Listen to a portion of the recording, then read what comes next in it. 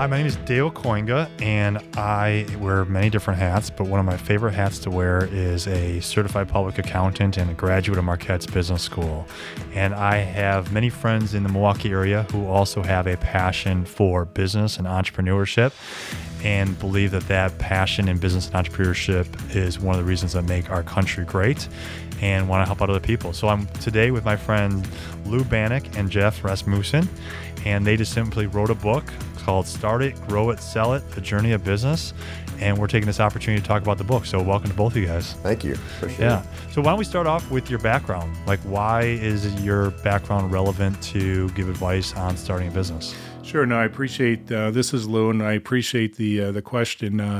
I have about 30 years of experience in a vast number of topics around banking, from asset-based lending to cash flow lending to investment banking. And through those years, you see a lot of people, business owners, do it right, and you see a lot of business owners that kind of stumble along the way. And that's part of the curiosity and why we wanted to put this manual and guide together, this business novel, to help those that do stumble maybe improve their success rate. And in general, it's so important to our country to have entrepreneurs. So this is fun to deal with entrepreneurs, and I think my background, as I mentioned, overlaps pretty well. I've probably met over 1,500 companies through the last 30 years, and you see a lot of different ways of doing it, and hopefully we've captured some good ways in terms of how to think about this. Well, it's also the humility of who you are, but I'll just make a pun here, if you will, is that Lou is also an Olympic gold medal wrestler who knows how to wrestle, and the book is really about wrestling away those problems and coming up with that gold medal. So thanks for your service in that capacity too. Jeff, why don't you tell us about your background? Sure. Fellow bean counter, fellow CPA? Yeah, I'm Jeff Rasmussen. I'm actually a recovering CPA, and Dale, you can use that someday.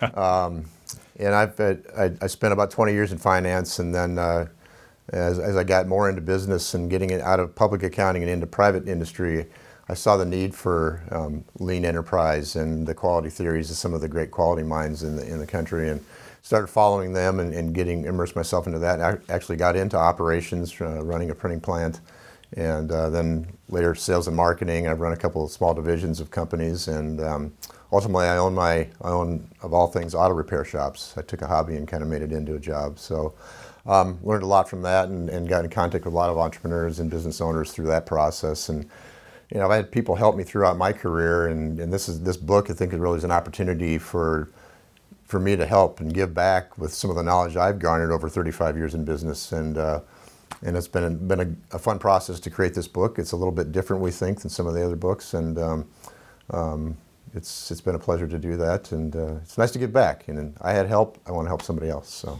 yeah.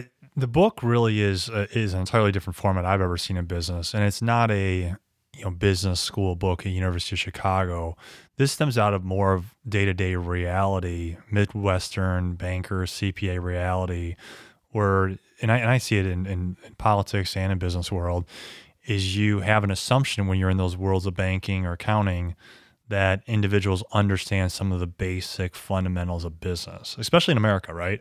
Or a capitalist country. But more and more, it seems like people just don't understand these basics. You really are targeting these basics. What really was the catalyst for you guys to say, okay, there's probably a lot of books out there for the C-level executives. Let's write a book for the people that want to become the C-level executives. So what was the catalyst for that? Yeah, so I started this project in 2015, and I had probably 3 unique experiences that formed an opinion in my mind that business literacy is a void that's out there, that what is known about business literacy or business in general is pretty vague, and there are some topics that people just don't understand, that they aren't that complex if you take the time to unbundle them. So I had 3 experiences. One, I for the bank that I work for, I had the opportunity to develop a credit training program, which I stood up and I ran for 2 years. And from that, you see students that come out very bright individuals that necessarily don't have the understanding of how to apply, and they're somewhat tentative in terms of their business skills. And then the second experience was I taught venture capital private equity at UW Milwaukee. And again, senior level students, finance majors, and they couldn't apply some of the most basic things around economic theory or even finance theory. And then lastly, not-for-profits. My wife is in a board president position for a not-for-profit, and she struggles with understanding some basics around accounting and finance. So through those three different experiences that I have, plus, kind of tether that to my 30 years in banking and some of the things that I spoke to earlier about people stumbling around some of the concepts and how to apply them, I just thought there was a void here. And I want to go back to something you were talking about earlier. There's a lot of fundamental stuff out there that hits 101, and I think what we've done is tried to take a number of academic topics, if you will, business literacy topics, and turn it into a business novel. So we'll approach it a little differently, but at the end of the day, I think the poetic license that we've taken will make this more readable and more enjoyable, and hopefully at the end of the day, more impactful as they go forward and try to start a business, grow it, and then sell it. Yeah, Jeff, why don't you address this? I think it's interesting in Lou's comments is that a lot of people that are going to start their businesses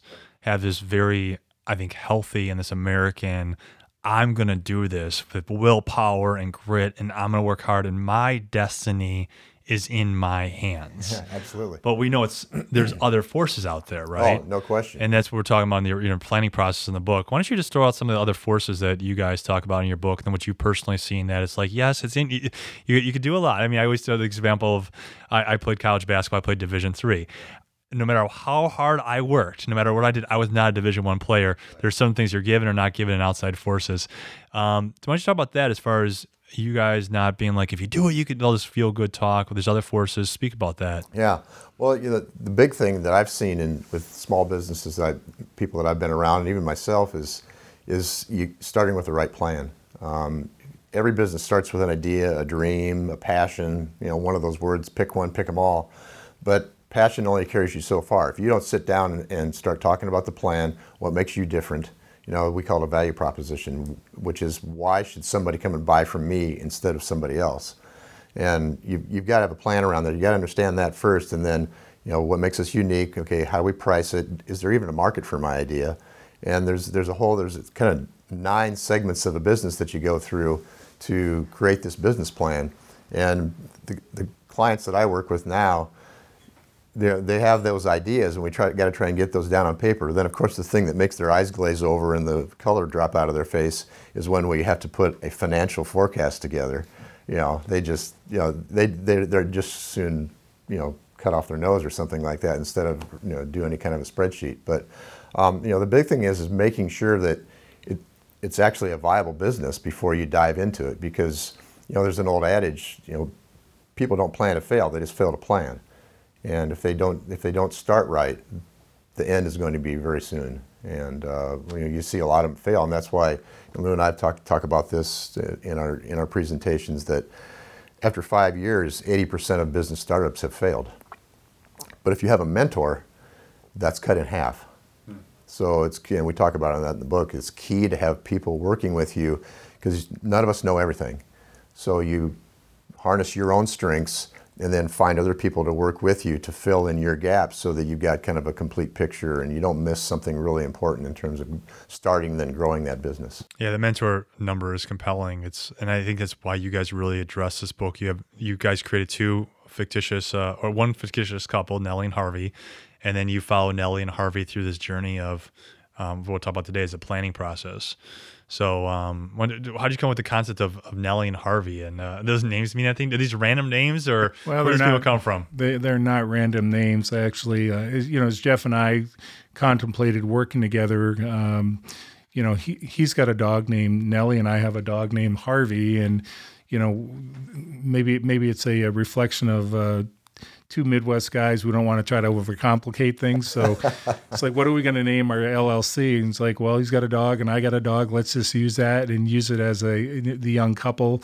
It's easy to remember for both of us. So as we get older here, we don't forget those things. So it was fun, and it's been a fun journey. Jeff and I have known each other, since 1991. So he was the right partner on this. And, as he and I have talked about, we do think a lot alike, but we have complementary perspectives on a lot of different things that really work together well together as we, work together on putting this guide out there for everyone. Yeah, we attack things from different angles. With my background of actually being in businesses and operating them, and Lou seeing a lot of businesses from the outside, we get different perspectives on issues, but when you come together, we kind of get the wagon circled around them pretty well. One of the things you were asking Jeff about the forces, and Jeff is absolutely right. One of the forces is, how do you let go of your baby and how do you bring other people into your business? Because one of the things we often face is the economic reality out there. We're not bigger than the economy. Do we spend the time to get people's opinions, particularly our advisors or mentors, helping us understanding what's on the horizon, what's coming, and leveraging them? The neat thing about it is you get to pick those people, right? It's not the other way around. They're picking you. The investors may pick you, but again, that's a symbiotic relationship as well, because they should be bringing more than capital to the table in the early phase of it. So that's the neat thing about it. And I think people look at it and say, gosh, it's my baby. I'm not going to give this up. And that's a headwind, right? You got to let people under the tent to help you out if you really want to scale this. Yeah, what I saw in your business book, which I've not seen in other business books as far as planning, is a mention of the business life cycle and the economic life cycle. And so we are sitting here today. It is December 14, 2018. Is it a good time in that cycle right now, economic cycle? We're in a really uncharted territory as far as the longest period of growth in modern history. Is there a business where you would say right now that that's a great business idea, but we're the wrong part in the cycle? Yeah, I'll take my first stab at it because we've talked about this often. I think it comes back to your capital stack. There's always a good time if you have a good intellectual property or concept. There's always a good time to do stuff, and there's always a bad time to do stuff. It's really the blend between debt and equity that you bring to the table. Going into a down recession or a tough patch, you probably don't want to load up on debt, right? And so maybe it means you oscillate a little more towards permanent capital equity, and it's not an all or nothing. And I think that's the way people tend to think about it, Dale, is that it's all or nothing. Either I leverage up, and frankly, you shouldn't be doing that in the early stage of business because you're setting yourself up for situations like we present in the book. You got potentially a flattening yield curve. You got the Fed raising rates. It's going to be more expensive to borrow, and that's not the time when you're starting a business. So I'll flip it to Jeff to see what his thoughts are. Well, I think there's truth in that. The other thing is, to answer your question, Dale, in any particular business, some are cyclical, some are counter-cyclical. So some businesses are more successful when the economy is maybe a little bit soft, particularly things like auto repair. People stop buying new cars when they're a little skittish. They don't want to incur that big debt. They'll fix the one they've got. So depending on what business you're in, you need to understand when does that type of a business is it most successful. You probably wouldn't go into retail when the economy's going down because people are going to pull in their horns a little bit in terms of how much they're buying. So you have to have a knowledge of the economic cycle that we're in, and how does that mesh with the business cycles that go on in the industry you're proposing to jump into. Yeah, so that's interesting. So the question was, would you say to delay a business or not delay a business venture? But your answer is, well, it's not necessarily to delay or not to delay. It's do you adapt and look at the strengths and weaknesses. So if it's a lot of unemployment, you may be able to get a lot of freelance part-time help for reasonable costs and start that idea. If you have the capital and the economy is down, you may be able to buy a good business at a lower valuation. And those answers and questions are different based on where you're in that cycle. So just being aware of that. Can we do this again? Can we do another episode on this? Absolutely. Yeah, all right. So we talked about planning in this episode. There's a lot more in the book, very intriguing stuff. Let's come back and let's talk about the ABCs of running that business. So let's do that sometime. All right. Thanks, Dale. All right. Thanks, guys. Thank you.